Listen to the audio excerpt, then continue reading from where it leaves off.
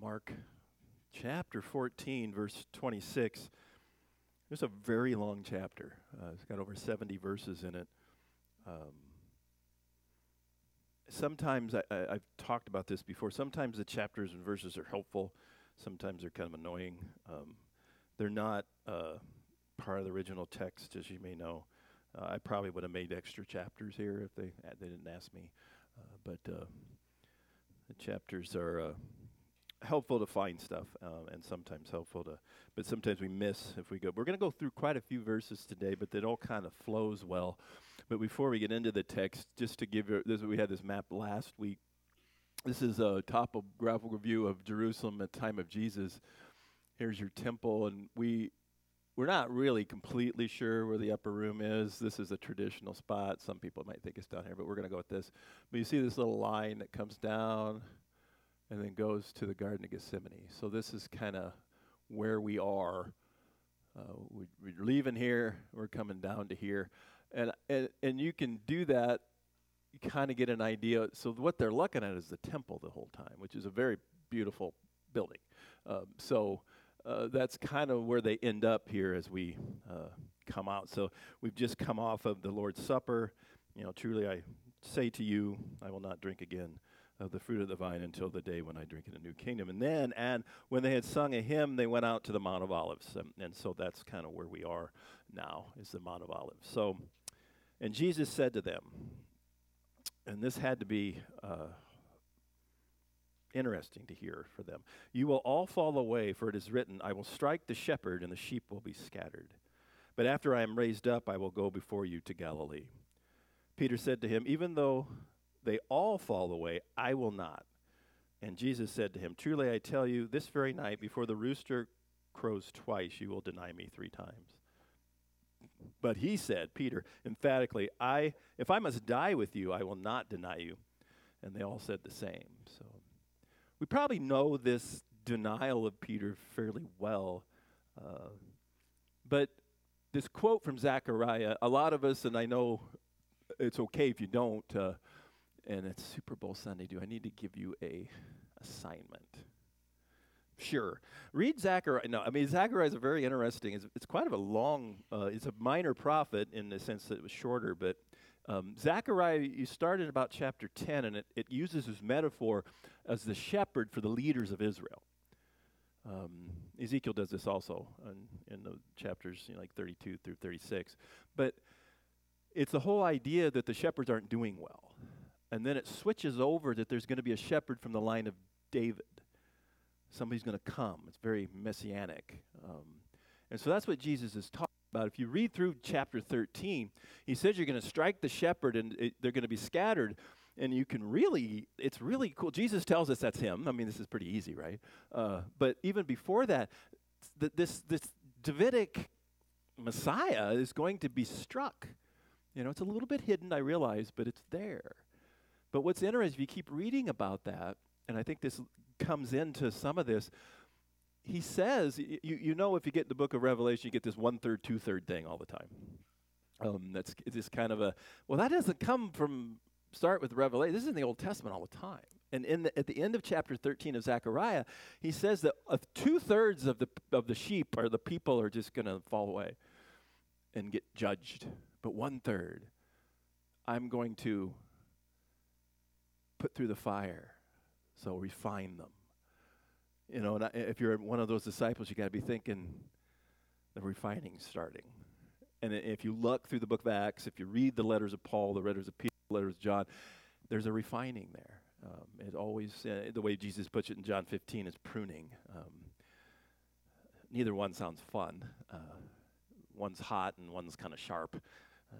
But the idea, it's so, when you go back and you read this text in any of the gospel, you go to Zechariah and you're like, it's almost like Zechariah was seeing this as he's writing. I don't know how that works. That's but it's really cool how we can see that this was always there. But the scattering is going to be temporary. You get to chapter 14 and it's the day of the Lord and it's good stuff and all that. But it's in there already that the Messiah is going to come, get struck, and the people who directly follow him are going to have to go through some trials to get the rest of the message out. And so it makes sense what happens. And when we come back into our own theology of today, it might just be that sometimes we need refined, which we don't like, to use a football metaphor, because I'm required to by my contract. No, I'm not. But got to mention football at least once a month. But you think about it. The old. How much you're going to have these guys are going to go out there and play. How much practice goes into a 3-hour game? Well, actually, it's just a 60-minute game if you take how long the actual plays go. And that's the same thing. They go through a lot of trial. You hear about. I remember. You hear about these guys that are throwing. I heard about Purdy. Mr. Irrelevant. Wasn't supposed to do anything, and he just worked and he worked and he worked and watched film and he threw balls and he kept going and he kept going. Receivers, can we do it more? Can we do it more? Refining. Probably wasn't fun all the time, but now the dividends are paying. So that's kind of what's going on here. But it's only going to be temporary. But then, they appear they didn't really grasp this after I am raised up. It's kind of they don't quite get that. But you see this. Peter's desire is to be faithful. That's his desire. He wants to do what his Lord wants. But it's hard to do that when you don't understand what your Lord wants. And we see that in our own lives, right? You think I'm being faithful by doing a particular path, but if that's not promised by you, you can lose your trust in Christ if you essentially take promises that aren't there and say they are. And that's what we just have to be careful with that. What did Jesus promise? Did he promise these guys, anybody comes near you, they're just going to fall down like a Jedi master. It's just not a problem. Nobody's going to touch you. He didn't promise them that, did he? He promised us that, though, right? In this world, we will have no trouble. I don't think it says that. I think we get that later. And ironically, Peter did die for Jesus. I don't know. We don't know. 2 Peter is probably one of the last letters written probably in the 60s AD. But, traditionally, both Paul and Peter were crucified in Rome because they were Christians. And traditionally, Peter was asked, he's going to be crucified. He asked to be crucified upside down because he didn't think he was worthy to be crucified the same way as Lord was. And again, that's tradition, but it's a pretty solid tradition from somebody who knew somebody who knew Peter. So, it doesn't mean it's foolproof, but the thing we miss here, it's kind of like, poor Thomas, with the doubting. It's like he wasn't the only one. You remember Thomas, the reason he doubted because he wasn't there the first time. I'm guessing if nobody was there, they probably would have all doubted. But the same thing here. It says, Peter says, if I must die with you, I will not deny you. And they all said the same. And when we get to the cross, notice how many people are still around. Peter was emphatic. Do you think he meant it? Do you think he meant this? Or he's blowing smoke? We can always do that, If you ever coached a really bad team. Well, we can win this game. Right. We're just as good as they are, except at every position. It's hard. Oh, man. We almost had it until they got those 56 points in the first quarter. But I think he really meant it. I think he did. And what's going to be cool when we get to this next part, we get a little bit of Jesus' thoughts and feelings, which you don't get that much in the Bible. So they take off. They're in this. At that point, they were probably just on the Mount of Olives. Maybe it was on the way. It sounds like from John's Gospel, they were kind of just walking and talking, which you can do. So they went to a place called Gethsemane. And he said to his disciples, "Sit here while I pray." And he took with him Peter, James, and John, and began to be greatly distressed and troubled. And he said to them, "My soul is very sorrowful, even to death. Remain here and watch." And going a little farther, he fell on the ground and prayed that if it were possible, this hour might pass from him. And he said, "Abba, Father, all things are possible for you. Remove this cup from me, yet not what I will, but what you will." And he came and found them sleeping, and he said to Peter, Simon, are you asleep? Could you not watch 1 hour? Watch and pray that you may not enter into temptation. The spirit is indeed willing, but the flesh is weak. You wondered where that came from. That's right where it is. And again he went away and prayed, saying the same words. And again he came and found them sleeping, for their eyes were heavy. And they did not know what to answer him. And he came a third time and said to them, are you still sleeping and taking your rest? Is it enough? It is enough. The hour has come. The Son of Man is betrayed into the hands of sinners. Rise, let us be going. See, my betrayer is at hand. So this Gethsemane, because we think, and I don't have my map up there, but Bethany's on the other side, and that's where Lazarus and Mary and Martha and I think their dad Simon was, that's probably where they went when they went to Jerusalem for the festival. So they probably got in Gethsemane quite a bit. This is probably a nice meeting place. You know, I know Jeff gave some good kudos for that. Our kind of Denison E-Free Grace Church Gethsemane, which is kind of down the hill. It's kind of neat. You know, it's very quiet, a place to be. It's a place where they probably just hung out. It was a good place for them to come. We don't know much more about that. But they come there. And he says, watch. He's asking them to watch. It's the same verb he said when he did that Olivet discourse. Eventually things are going to happen. Watch. Just be ready. Do what I tell you. Let me take care of the timing. All he's asking for him is just to be with them. Stay awake.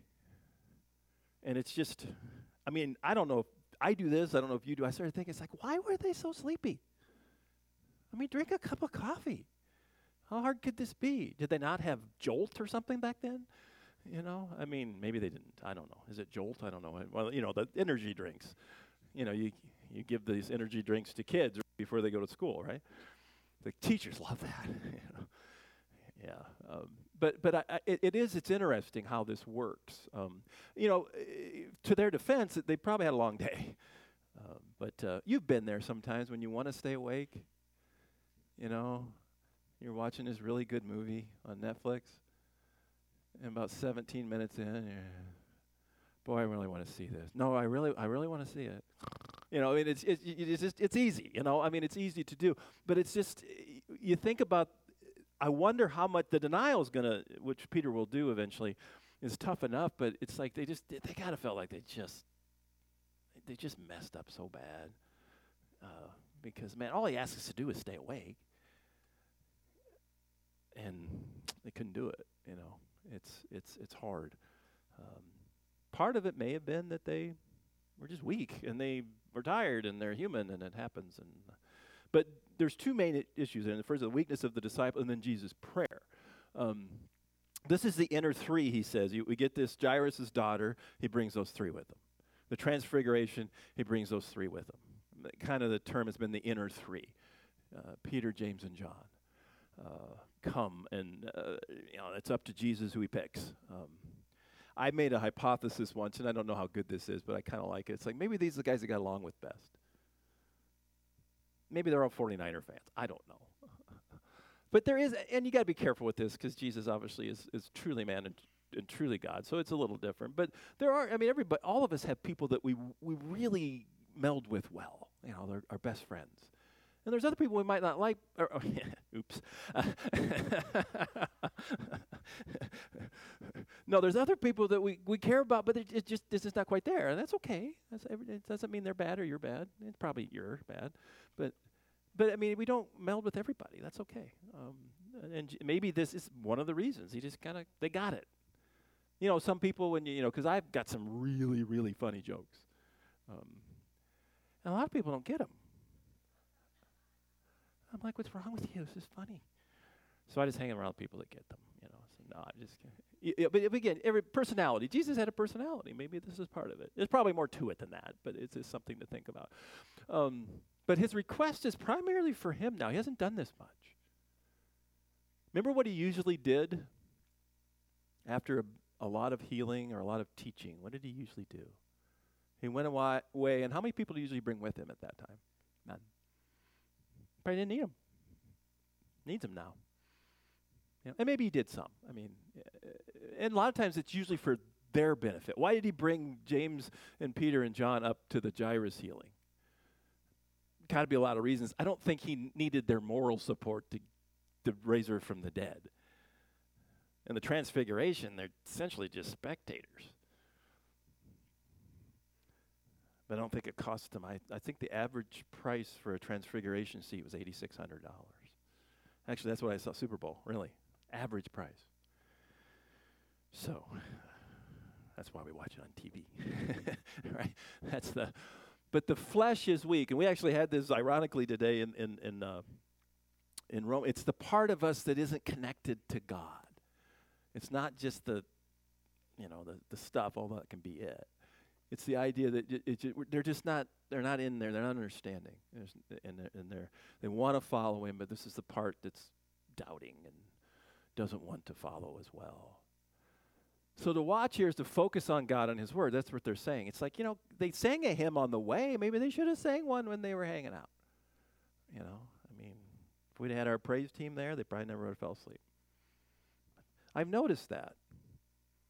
People fall asleep at my sermons, but I'll never fall asleep during the songs. Oh, you stand up. No, I'm just kidding. Don't do that. No, that's good. I'd have, it's hard. Sometimes I probably fall asleep my own sermons. You got to be careful. But watch and pray. This is great advice for any believer. Psalm 37, the salvation of the righteous is from the Lord. He is their stronghold in the time of trouble. That's, focus. Why are you doing this? Because you need it with the trouble. For God has not given us a spirit of fear and timidity, but of power, love, and self-discipline. The Spirit being with us, it's focus. It's a lot easier to be a Christian when you know what Jesus wants. Don't you think? It's a lot easier to trust and follow Jesus when you really know him well than it is when you know him just a little bit. If you think Jesus is somebody that's going to make your Super Bowl party less fun, Jesus is probably the one that's going to bring that really cool dip. He's going to make it better. Why? Because no matter what, even if your team loses, Jesus still is Lord. Isn't that cool? We just sang that. He holds the future. He holds the future. How many gamblers would want to know the future, right? Yeah. That's no promise. We don't get that promise. He holds but he's not always going to tell you what it is. What would it be like if Jesus told you were going to do something that was going to be against him? What would you do? Well, we'll read on as we go through a few weeks here and find out because that's what he did. You're going to deny me. I'm going to do what? No, I'm not. Think about that. He didn't quite understand who Jesus was, did he? He understood a lot. But if he really understood who Jesus was, he would have never said, "You're wrong, Jesus." 2 strikes on that one almost. And then his prayer. His prayer is to do the Father's will. Perhaps to avoid the cross. When you read this, you don't have to necessarily take it that way. Although you might want to. I'm just saying, he's more concerned with being obedient to the Father's will than getting his emotional or short-term desires fulfilled. We know that. But what is he asking? If you read the text, which is not a bad idea, he's saying, if it's possible, remove this cup from me. Now, that probably has something to do with the cross. It could be, you got to be very careful with here because we're getting into the motions of Jesus, right? We don't get a lot of this in the Bible. He doesn't get emotional in that way, like he's not in charge. But it's possible, and you can do what you want with this, that maybe it's not so much that take the cross away from me. I know I've got to do that. Could you take away the emotion? Just a thought. If that doesn't make sense to you, just erase it, But there's something going on here. We can go through tough times and struggles, and we know it's going to happen. Well, going to a big surgery or something, or going into chemo or whatever you're doing, and it can get emotional, and you're like, you get scared, and you don't want to do it, and it hurts, and you might just say, could you take that away? I'm going to have to go through this anyway. I know that because it's for the best. But could you take away the motion of it, I don't know. Do what you want with that. He struggles between what he intellectually knows is true. I mean, I think Jesus understood Psalm 22. I think he knew Isaiah 53. I mean, he wrote them. I mean, Psalm 22, if you read that, it's almost like David is seeing the crucifixion as he's writing. A type of torture that wasn't even going to be invented for 900 years. But yet it sounds very close to what's going on. My God, why have you forsaken me? Why am you so far? Why are you so far from my groaning? It's an emotional psalm. I feel separate from you. I'm not. David knows that. You know that, right? When you're going through time, God's there, you just don't feel it. Well, isn't it kind of cool that we have a Savior that not only can sympathize with your emotions, he knows exactly what you feel like. Maybe that's why it went this way. You're praying to him, it's like, I just don't know. It's just so hard. Go through this. And Jesus can say, yeah, I know how you feel. Not, that must be really bad. And we can do that. I look around, if you have people who've gone through tough times, you know as well as I do, if somebody else has gone through something similar, there's something there. It's a club you don't want to be in, I realize that, but there's an empathy there. It's really cool. And now we have, in Hebrews, we don't have a Savior who cannot understand our weaknesses. Why? Because he went through it. Maybe just this one time, but that's enough. You don't need more. And so I don't know. You do what you want with it. I think, I like to say, well, I know it means this. I don't know. I do know that he's struggling. It has something to do with the cross, and it has something to do with his emotions. But is he sinning because he's maybe a little bit scared right now? Well, come on. No. Where's the Baptist when you need them? No. I mean, obviously this is not sin. It's not sinful to be scared. It's not sinful to feel sorrow when you're going through really tough trials. That's human. I don't usually use this word in this context, but if you're not scared when you're going through something that's scary, you're probably stupid. I mean, really. I mean, that's just not rational. What's the turning point for him? Well, it looks like the Father and most likely the Spirit strengthens him emotionally. Maybe he read the end of Psalm 22. It really ends good. All those Psalms do that. They start out something like, man, God, where the heck are you? I don't feel you. This does not seem fair. In fact, you know what? I don't think it is. But yet I got to turn to you, because if I don't turn to you, what do I have? You ever think about that? I've heard people say, well, I can't believe in God who took my mom away, or who did, and that's tough.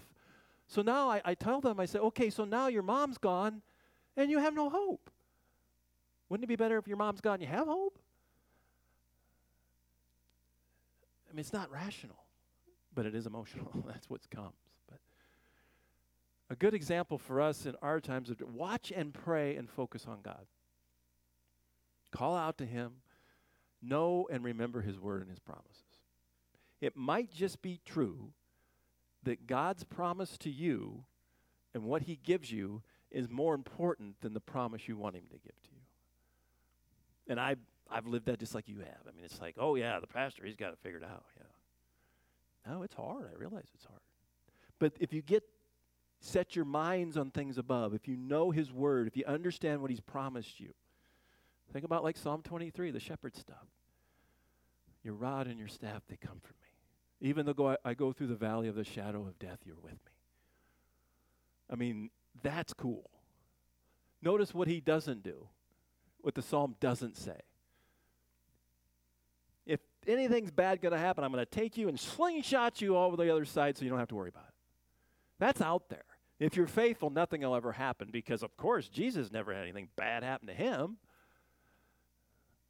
You do realize they killed our leader, right?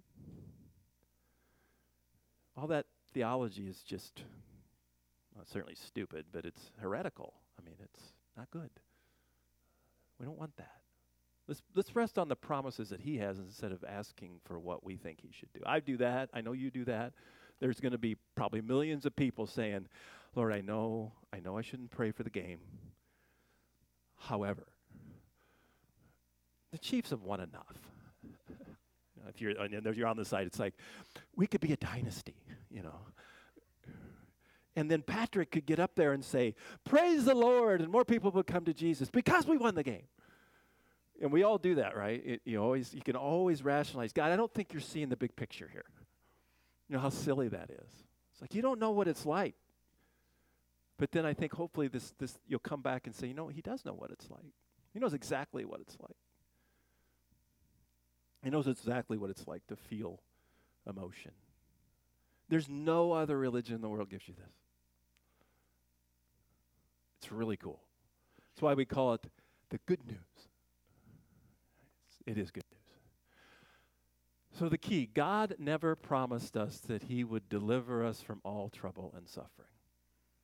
Even though I do argue with him about that. I lose every time. But he does promise repeatedly to strengthen us and be with us through those times.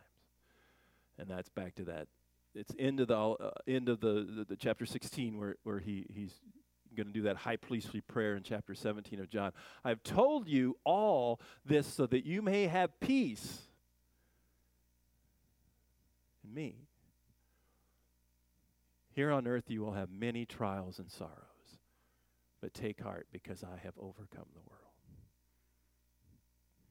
It's almost like this wasn't the life he really created us for, primarily.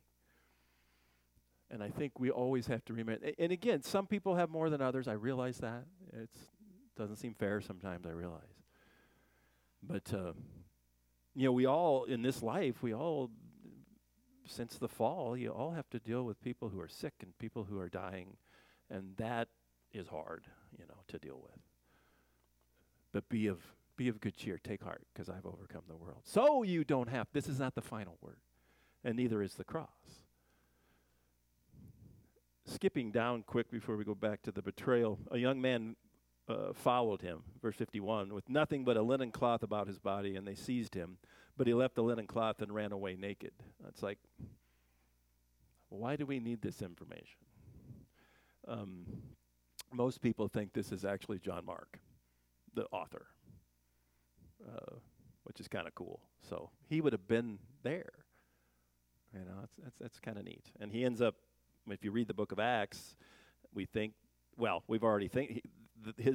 was his folks' house that they had the upper room. They had the Last Supper, and that's where they end up praying and kind of hanging out where the early church starts. So you get this. When Peter realized he was out of jail because the angel said, get out, he went to the home of Mary, the mother of John Mark, where many were gathered for prayer. So you kind of put those together. So let's finish up with 43 through 50. And immediately while he was still speaking, Judas came, one of the 12, and with him a crowd with swords and clubs from the chief priests and scribes and the elders. Now the betrayer had given them a sign, saying, the one I will kiss is the man. Seize him and lead him away under the guard. And when he came, he went up to him and once and said, Rabbi, and he kissed him. And they laid hands on him and seized him. But one of those who stood by drew his sword and struck the servant of the high priest and cut off his ear. And Jesus said to them, have you come out as against a robber with swords and clubs to capture me? Day after day I was with you in the temple teaching, and you did not seize me. But let the scriptures be fulfilled. And they all left him and fled. That would be the all who said, we will not abandon you. Took about 15 minutes. So Jesus used his cultural greeting, and then close friends, that's how you do it. You didn't kiss everybody, but it was a close family member. So it's really, I think, who was it? What was that band back in the 80s? Stryper? It was a kind of a heavy metal, and I'm not big into that, but Christian band. And they had one, maybe it was Petra, I don't remember. Anyway, Judas Kiss, and it's just so intimate. So you got thousands of people are camped around, so it might have been hard to find him. Judas knew where he was, because where do we always go? We always go to Gethsemane. Well, there you go. So he had inside information.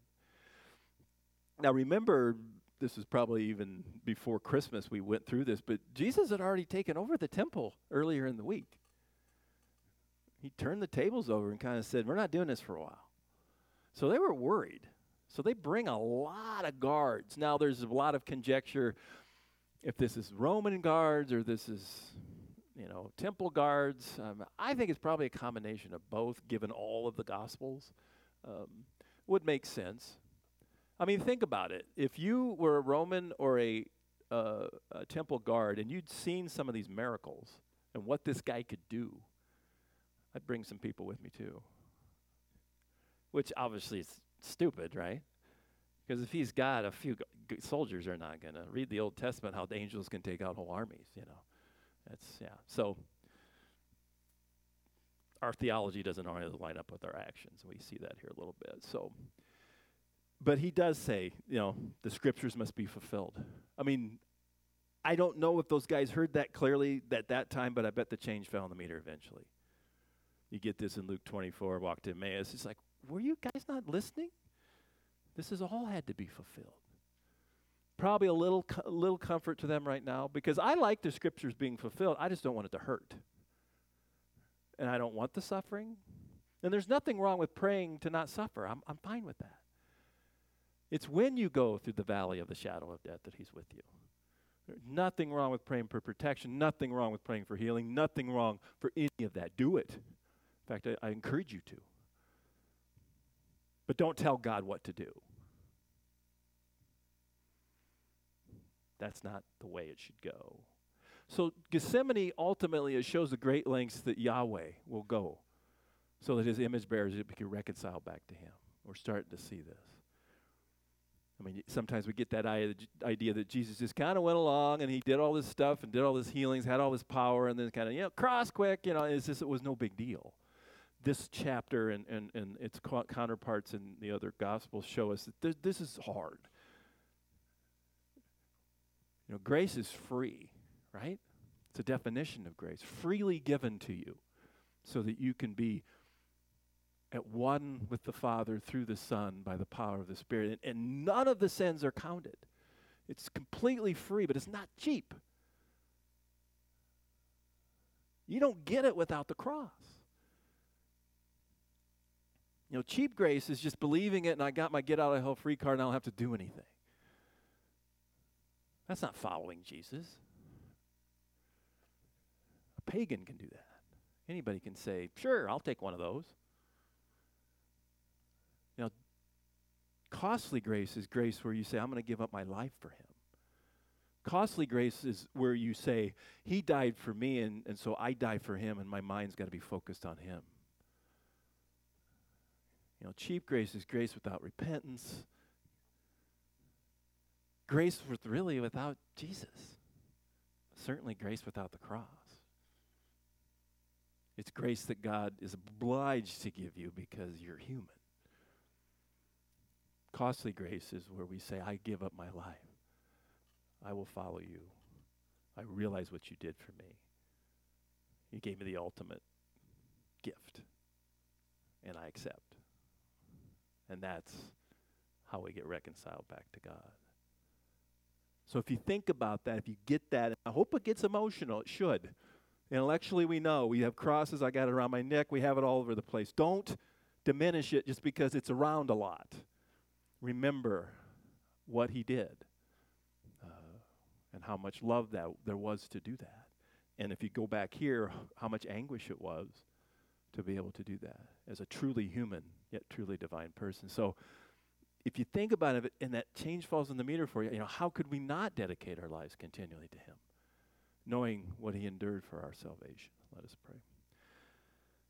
Father, we just thank you. Thank you for giving us that costly grace that's free to us, that we can just accept. It almost seems like it's a deal too good. All we have to do is just give our life to you, which is why you created us in the first place. So as we go out into this Super Bowl Sunday and we hopefully have fun together and we come together with friends and family, may we remember that the light of Jesus as our good shepherd and our Savior and Lord always buoys everything up. And we pray that even for that game, that somehow that Jesus will be glorified through that as much as his word, as we pray in Jesus' name. Amen.